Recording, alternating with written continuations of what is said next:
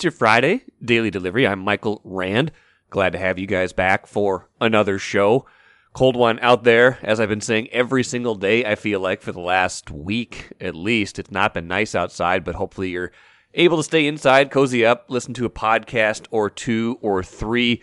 If you've missed one during the week, of course, you can go back. No laws governing that you can't go back and listen to past episodes. So luckily for you, you can do that.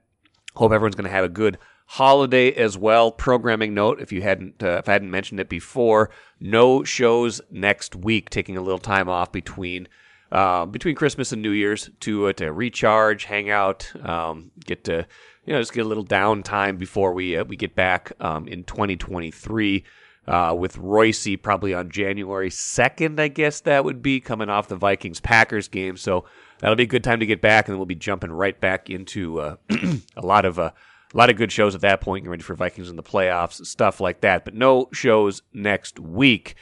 Right now, got a lot of good stuff coming up on today's show. Ben Goessling, Vikings writer for the Star Tribune, joins me here in just a little while to talk about the Giants game on Saturday. Another Saturday game tomorrow. Talk about some other bigger picture stuff with this team, including the lingering injury to Garrett Bradbury and the dynamic that presents this team. I talk a little Gopher basketball at the end of the show too. They're concerned right now. They do not seem like they have much going by way of direction right now. Beat Chicago State, a very bad team. Beat them barely by 3 points at home yesterday, and that's sometimes you learn more in a win than a loss, and that was a concerning win by my standards. First, though, what did I miss? Got a lot. Watching some of the Thursday night NFL game on Thursday, obviously between the Jaguars and the Jets, I was struck by kind of a cautionary tale. The cautionary tale being this: wish all you want for the Vikings to, at some point here, not right now, very focused on this season and what Kirk Cousins is doing very well this season, which is making the big throws, the big-time throws, rescuing them in these games, 7 fourth-quarter comebacks, yes, all those things. But at some point, they're going to have to make a bigger picture decision on Kirk Cousins. Maybe not next year when he's still under contract, when they're going to be coming off of a playoff season, but maybe by 2024, a big decision on, do they want to keep paying someone who's not at a star level of quarterback, very good money, top 10 quarterback money. That's going to be a decision they're going to have to make at some point here. And that decision at various points has seemed very attractive to say, trade him, don't re-sign him, don't sign him to an extension, let this thing run out and start over at quarterback. Get yourself a high draft pick, reboot, and on and on and on. The cautionary tale was playing for the Jets on Thursday night. Zach Wilson, number 2 overall pick in the 2021 draft, and I don't know if I've seen a worse quarterback play in the NFL this season. That is just a terrible display of quarterbacking that I saw in that game. He gets pulled in the third quarter. Jets were down, I think, 16-3 to the Jaguars at that point. On the other side is Trevor Lawrence, of course, who's having a very good second year, who, obviously was the number 1 pick in that draft.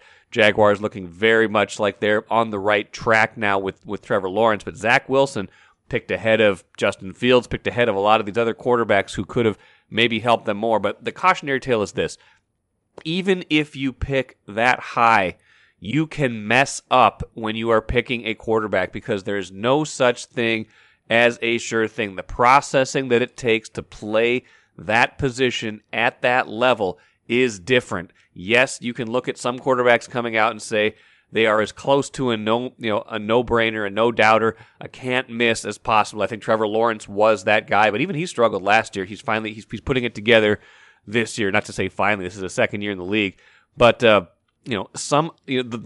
after you get past those no-doubters, there's those guys that you're going to talk yourself into, that you're going to fall in love with. Christian Ponder, a great example of that. I know he wasn't the number 2 pick, but he was a top 15 pick in the first round of the 2011 draft. That did not end up going all that well for the Vikings. And this, if you miss there, it sets your franchise back years. sets you back years. The Jets with competent quarterback play, which they've been getting this year when Mike White was in there, which they got even from Chris Streveler to a degree yesterday. Former Gopher who transferred to South Dakota, elevated from the practice squad. That's who replaced the number 2 overall pick in the 2021 draft and actually gave them a spark, had them on a scoring drive, got a little unlucky at the end of it with a dropped pass, with a couple other things that didn't go their way. They didn't end up scoring because they weren't going to settle for a field goal down 16-3. But Chris Streveler gave them the spark that Zach Wilson could not give them. So that's your cautionary tale. Now, the other side of it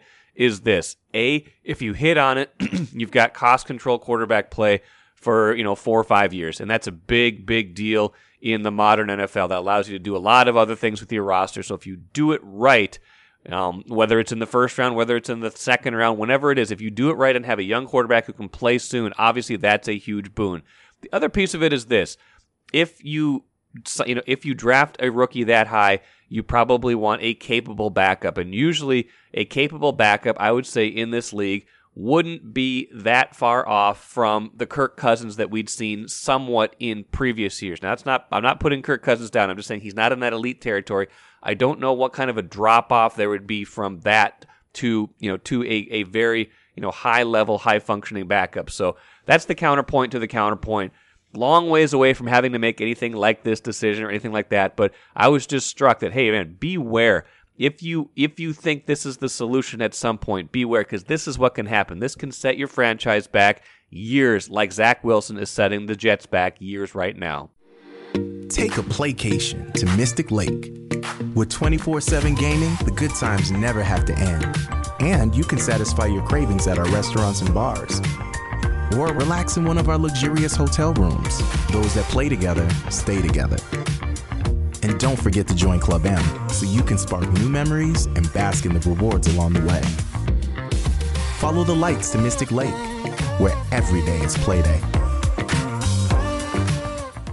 Let's bring in Ben Goessling now, Vikings writer for the Star Tribune.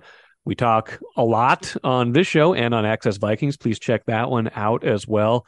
Usually every Wednesday during the season, although Tuesdays during these weird Saturday game weeks. And then, of course, post-game, Ben and Andrew Kramer break down the games as well. They will be at U.S. Bank Stadium again. It's been a while since you had to travel. It's kind of nice. They play the Giants there on finally another Saturday game, right? Yeah, another Saturday game. I think 5 of their last 6 at home, and then they are on the road for the final 2. There are only 2 cold weather games of the year in Green Bay, Chicago. But yeah, it's been nice to be home for the holidays, as they say. Nice that this one's not outdoors either. Or trying to deal with airports, given the weather that we are currently dealing with. That probably would have been okay, but it sounds like that's going to hit Chicago. And I don't think I would have had to fly anywhere with a layover. It's nice to live in an airport with a hub, but if anybody has to travel this weekend and is connecting through O'Hare, good luck, because it sounds like it's not going to be very good. Gonna get a little O'Hare trying to travel. Yeah, a little O'Hare certainly. Yeah, sorry about be that. A problem. Sorry about that. Dad jokes, got them all. So talking about the Vikings, let's quickly move on from that. I'm the resident offensive line alarmist on the Access Vikings podcast. How worried should we be about the Garrett Bradbury back injury? Seems like it was maybe re-aggravated with a car accident recently. And, a guy that going into the year you wouldn't have thought would have been so important, but you see the difference when he's not in there. Has had a better year this year, I would say, than he's had for a while. Where are we at with his health, and what can we say about his relative value to this team, especially compared to what we might have thought going into the year? Yeah, it's interesting because last year he lost his job for part of the season. He got COVID and ended up, when he came back, first having to have them move Mason Cole, I think, over to guard. There was kind of that stretch there where they kept Cole in as the center, and I'm trying to remember who the right guard would have been. Would it have been Oli Udoh? Yeah, probably. I think that was how they were lining up, because then there was I think it was a stretch where Darisaw was out and they had to move Udo over to left tackle. At any rate, last November, Bradbury lost his job for a stretch, and it stretched beyond when he had COVID. I mean, they basically said, "No, we are benching you. We think we are better lining up this way." And then they went back to putting Bradbury in eventually, and he talked about how humbling that was. And now he has had the kind of year where you say they need him in the middle of the lineup. I don't think this is something that will keep him out for long stretches. I think some of this last week, I think it was them being cautious. I think if that had been a playoff game, he's probably playing. Yeah. The car accident doesn't help in terms of just making it tighten up. He has said there's no structural damage to it. It's just that it has been tightening up at times. And that, I think anybody who's had a back injury kind of knows what that feels like. That's one of those things that I think a lot of us can probably relate to some degree because we've gone through those things on our own. But I'm just stretching my back as you talk right now because back is not a thing that you like to have discomfort in because it basically impacts every posture that you might have. Yes. Yeah, it is that. And when you're playing that position, that is a tough one to have a back injury. That is the only thing I would say that is particularly concerning about it. I don't think it is the nature of the injury that is the huge concern. It's the fact that that position is going to tax you in your core and your back in ways that a lot of them don't. When you're starting every play from snapping the ball and then having to jump up right away to get into a blocking stance, I mean, all of that stuff is you have to make quick movements and your back has to be able to stabilize, has to be able to extend and not lock up. So you have to feel good. And I think back to, I don't think it's anywhere near this, but I think back to John Sullivan, where he had a couple of back surgeries, and some of those were caused or were aggravated by their weight plan back then, which involved Olympic lifts. And from what I was told, throwing the weights behind you as you were like finishing a clean, rather than just kind of coming up over your head. They had people, I think, throwing them back to someone else behind them that had someone catching them. So, this not coincidentally was around their run of low back injuries and pectoral tears. So, gotcha. It seems like there may have been a correlation there. But yeah, yes. I think back to that, and I don't think this is anywhere near that severe. But just remembering how concerning that was to have a center with a back issue, it's worth noting. It's worth keeping in mind as they get towards the playoffs. And I think it's probably worth them being cautious because you're going to need him in the playoffs. You're going to want to have him as center, kind of anchoring that whole thing, especially given the fact that Ed Ingram, to his right, has been probably their most dubious piece of that group. Austin Schlottman, I thought, played better last week than he did the first time out with the Lions, but you'd rather have Bradbury. So I think some of this becomes, let's try to let that thing calm down completely and have him ready to go when the games are much more important here in 3 weeks. Can't they just have him snap it like, when you play like pickup games, you kind of snap it like to the side? Can you do that? Oh, yeah. We kind of, it's like one-handed. Yeah, like the one-handed like shovel pass back to the quarterback. Yeah. Can we start that again? I don't know if there's, I'd have to go look at the rule book if there's any rule specifically prohibiting that, or if it's just one of those things where if you're already starting with your hips turned, it's probably that. I mean, strategically, probably not a good idea. No, probably not. If you're turning sideways, you're already opening up half of the gap. Yeah. And you hear defensive linemen talk all the time about, playing a man and a half. If you make it so that I will take the half out, you basically can occupy the gap or play. I guess they talk about playing half a man a lot of times, hitting the half of the guy. And if you turn, it's not going to help. No. So. Now, I was joking, but it does make me wonder if you could legally snap the ball like that. I don't know why you couldn't, because as long as as long as you're not in front of the ball, so to speak, it should be okay. But not going to happen. Obviously, we can move on from there. Interesting thing from the coordinators talking on earlier this week, right? You said Wes Phillips, who we were talking before we started recording. Wes Phillips kind of explaining the origin of that touchdown where Justin Jefferson, basically broke some ankles in that Colts game. Yeah, it was an interesting kind of story to that, because after the game, Jefferson's talking in the locker room. Kevin O'Connell had just gotten done at the podium, and O'Connell kind of walks up to Jefferson, just kind of goofing around. And Jefferson was talking about the route, and somebody asked O'Connell, "Does that exist?" And he goes, "It exists, but not normally like that."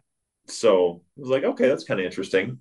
We asked Wes Phillips about it on Wednesday, and he said the origin of that goes back to the Rams, goes back to COVID actually, when players were not able to work out in team facilities. Team facilities were closed that entire offseason. So he said it was Jared Goff and Cooper Kupp getting together to work out at a high school field, I think he said. And there's no video of it because NFL players are not supposed to be working out at high school fields, I guess. Right. I think was the thing. So they have to kind of eat the evidence of it. But so basically what happened is it was supposed to be a return route where you start out and then come back in. And that's been in their playbook. That's how they drew it up. But he said when Kupp came back in, they were working out with a defender, and Kupp kind of got cut off so that he couldn't get back to the spot where Goff was going to throw it to him. So he said, "Okay, I'll improvise. I'll turn back out again, kind of do a return."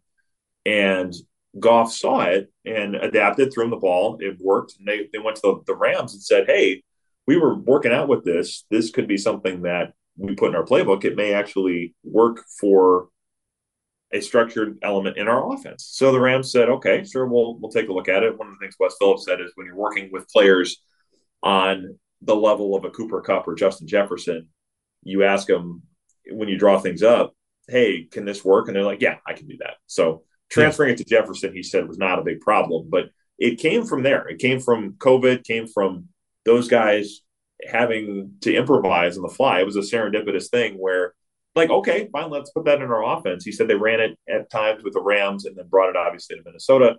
Todd asked Jefferson about it. He said, "Yeah, that sounds like something that could work." And so they worked on it last week and have drilled it at various points, I think, and they put it on the goal line last week, and he froze Stephon Gilmore pretty badly. A couple of weeks after the hesitation route he had for that other touchdown, he's roasted some guys near the goal line with some reaching pretty deep into that bag of tricks. So it's been fun to watch, kind of a fun story of how that one came about. Yeah, and it's supposed to get the upside of it is obvious. Like nobody's going to expect essentially what's a triple move, right? Like you're making an extra cut, in, out, and or out, in, and back out again. But you probably need some time to make a play like that, get the timing down and to have enough time to just execute it. Because if you got a guy making 3 moves down on the goal line, there's probably, a pass rush could get there eventually. And it's probably the kind of thing where you can't do it. I'm going to say you can't do it more than once, but you got to watch out now because teams have seen it now. I don't know I guess there's the element of could you go just back to the double move now and stuff like that if teams have seen it now. But there's an element too of if the defender guesses right, that one could go 95 the other way too. That's true. Yeah, there is that concern. If they jump it, you could have that. But I suppose it's one of those things where if you have a quarterback and a receiver that have this much time together now, I mean, Jefferson has caught just about every NFL pass in his career from Kirk Cousins, with the exception of probably a couple from Sean Mannion last year at Lambeau Field. I don't think it would be more than 2 or 3 that have been from anybody other than Kirk Cousins. So it's getting to the point now where they've got a fair amount of time together. And that chemistry that gets built up of being able to look at each other and say, "Hey, let's switch it to this." They're going to sit on this double move. Let's throw in the triple. Or we've shown this recently. Let's go back to the double if they're leaning on it, or let's read leverage and read this out and be able to adjust on the fly. That is the benefit of having stability at that spot. I mean, we've seen it for years with Aaron Rodgers and Davante Adams, where it's a look. It's maybe just I'm reading this way. I've worked with this guy enough to know that he's reading it the same way. We adjust without having to look at each other.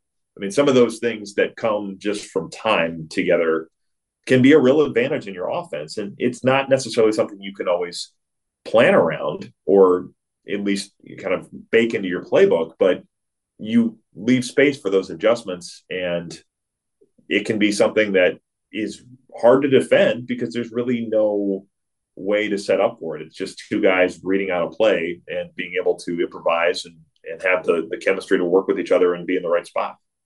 Plenty to still work on Saturday against the Giants. Maybe we can finish up just talking a little bit about that game. I mean, what gets kind of lost in the shuffle of an amazing comeback like what they had against the Colts is the first half is, the recency bias becomes the second half, not the first half, and you just remember the comeback and everything you did. They were down 33-0 at home to a bad team with everything to play for. This is still a team with plenty of flaws, plenty to sort out, plenty to think about down the stretch as they kind of mull the options of trying to get as many home games as possible while resting guys or preserving health, trying to maintain that, one game edge over San Francisco. You can pretty much imagine that the 1 seed is not in play anymore. As long as Philadelphia wins one more game this year, they're going to lock that up. But, how do you sense they're going into this Giants game kind of off of that emotional high to a degree, but also with knowing that game was going sideways for 30 minutes and in kind of the worst possible way? Yeah, it's an interesting question because it's one I've wondered about too. The last time they came off of an emotional win like that, it was in Buffalo, and to me that's a different experience because you go in there, you beat one of the better teams in the NFL in their building with that type of a comeback. O'Connell said after the game to the players, "We've earned the final stamp in proving that we're one of the best teams in the league." I don't think you can come away from this one saying the same thing. I mean, the comeback certainly is historic. It speaks to their ability to put things back together and to keep playing for each other. But there's also, I would think, a feeling of relief of we screwed that up just about every way you possibly can. We came away with a victory. That shouldn't be one where you're saying we have shown that we belong, that we are a contender. I mean, it doesn't come with that same type of street cred, I guess. It's a different type of win. It is an emotional investment to win that way, however. So I have wondered this week how they're going to process that because I thought they came out flat against the Cowboys, and a number of players admitted that in so many words that winning that game against the Bills in the way that they did took something out of them, and they just weren't able to come back against the Cowboys the next week.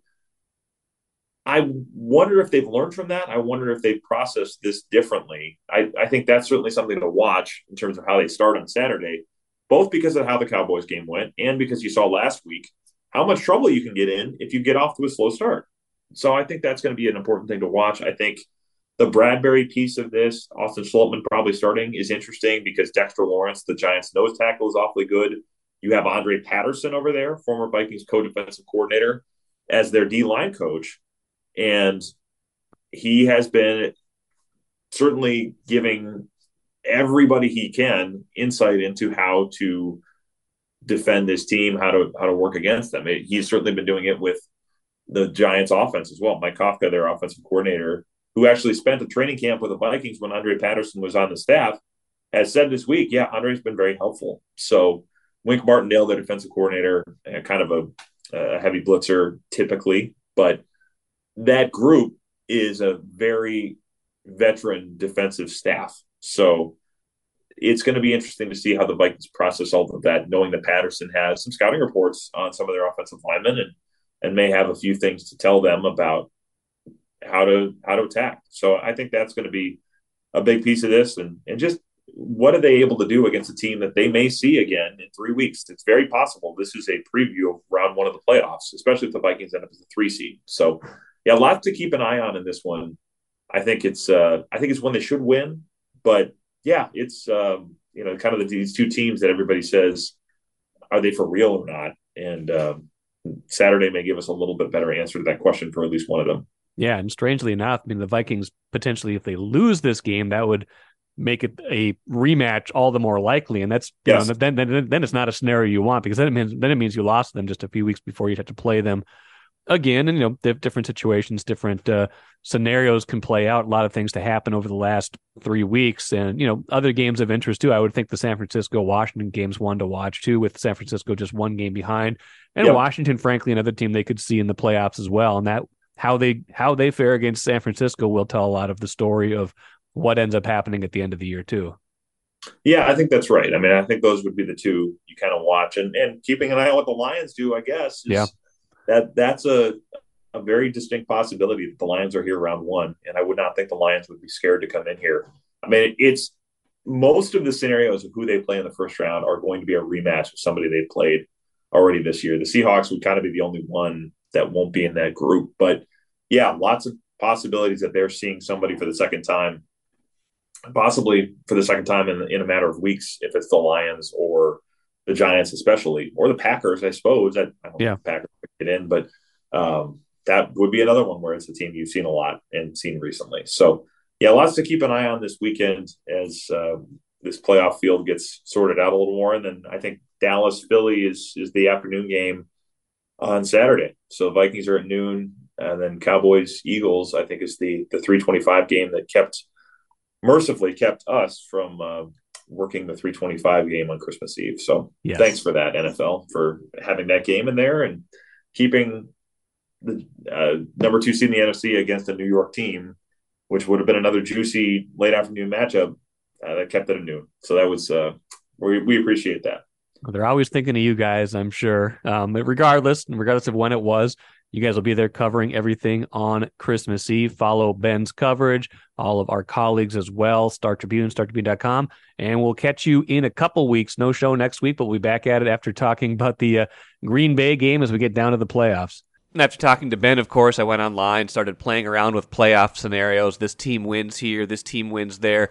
What are the best and worst case scenarios for the Vikings? So here are kind of my nightmare scenarios for the Vikings. And here's where I'd start. Number 1, let's say they lose to the Giants on Saturday. That in and of itself is not a nightmare. But then suddenly you're starting to put yourself into a territory where if San Francisco wins out, the Vikings are going to be the 3 seed, not the 2 seed. Not really the end of the world, you would think, but follow me here for a little bit. If the Giants win this game and Dallas loses to Philadelphia this weekend, which is certainly possible, Philadelphia still has something to play for. If they win this game, they wrap up a home field advantage throughout the entirety of the NFC playoffs.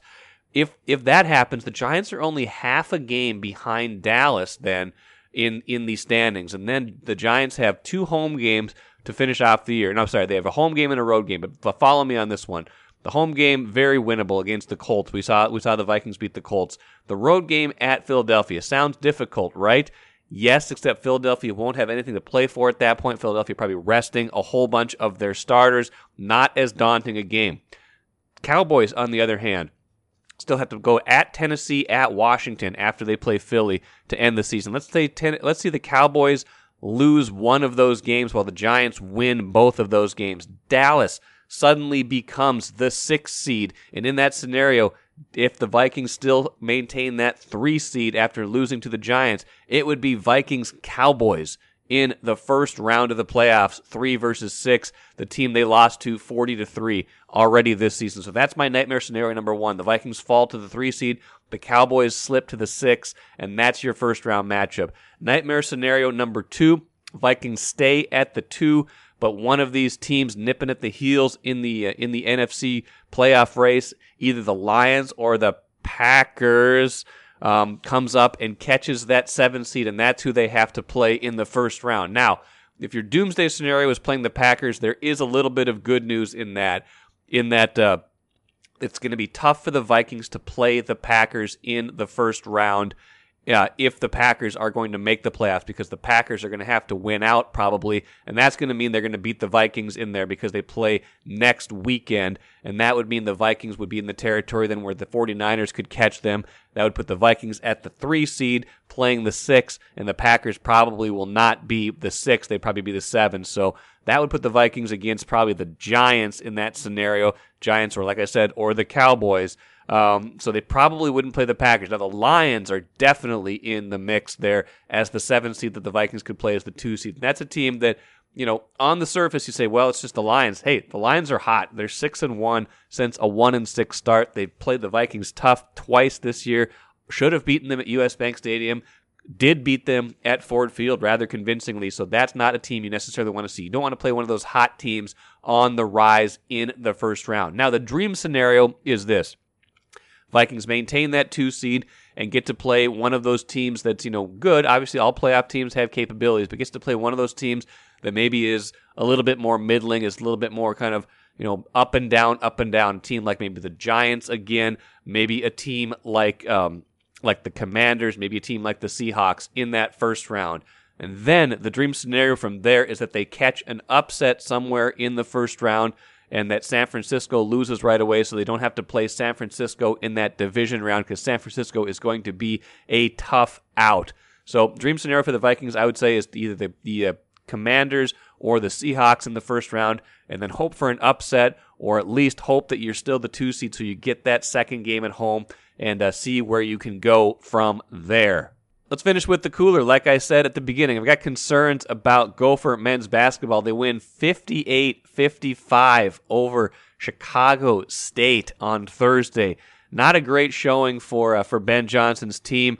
Again, a team that's got a lot of young players still trying to find their identity. I get it. Give them some time. And that does not bode well for the Big Ten. If they're that close against a team like Chicago State, which was just 3-12, that does not bode well. I do not see a lot of Big Ten wins on their horizon unless this team improves dramatically over the course of the season. Another postscript to this: Gophers women's basketball team beats Eastern Illinois 59-48. Lindsay Whalen out sick, not coaching that game.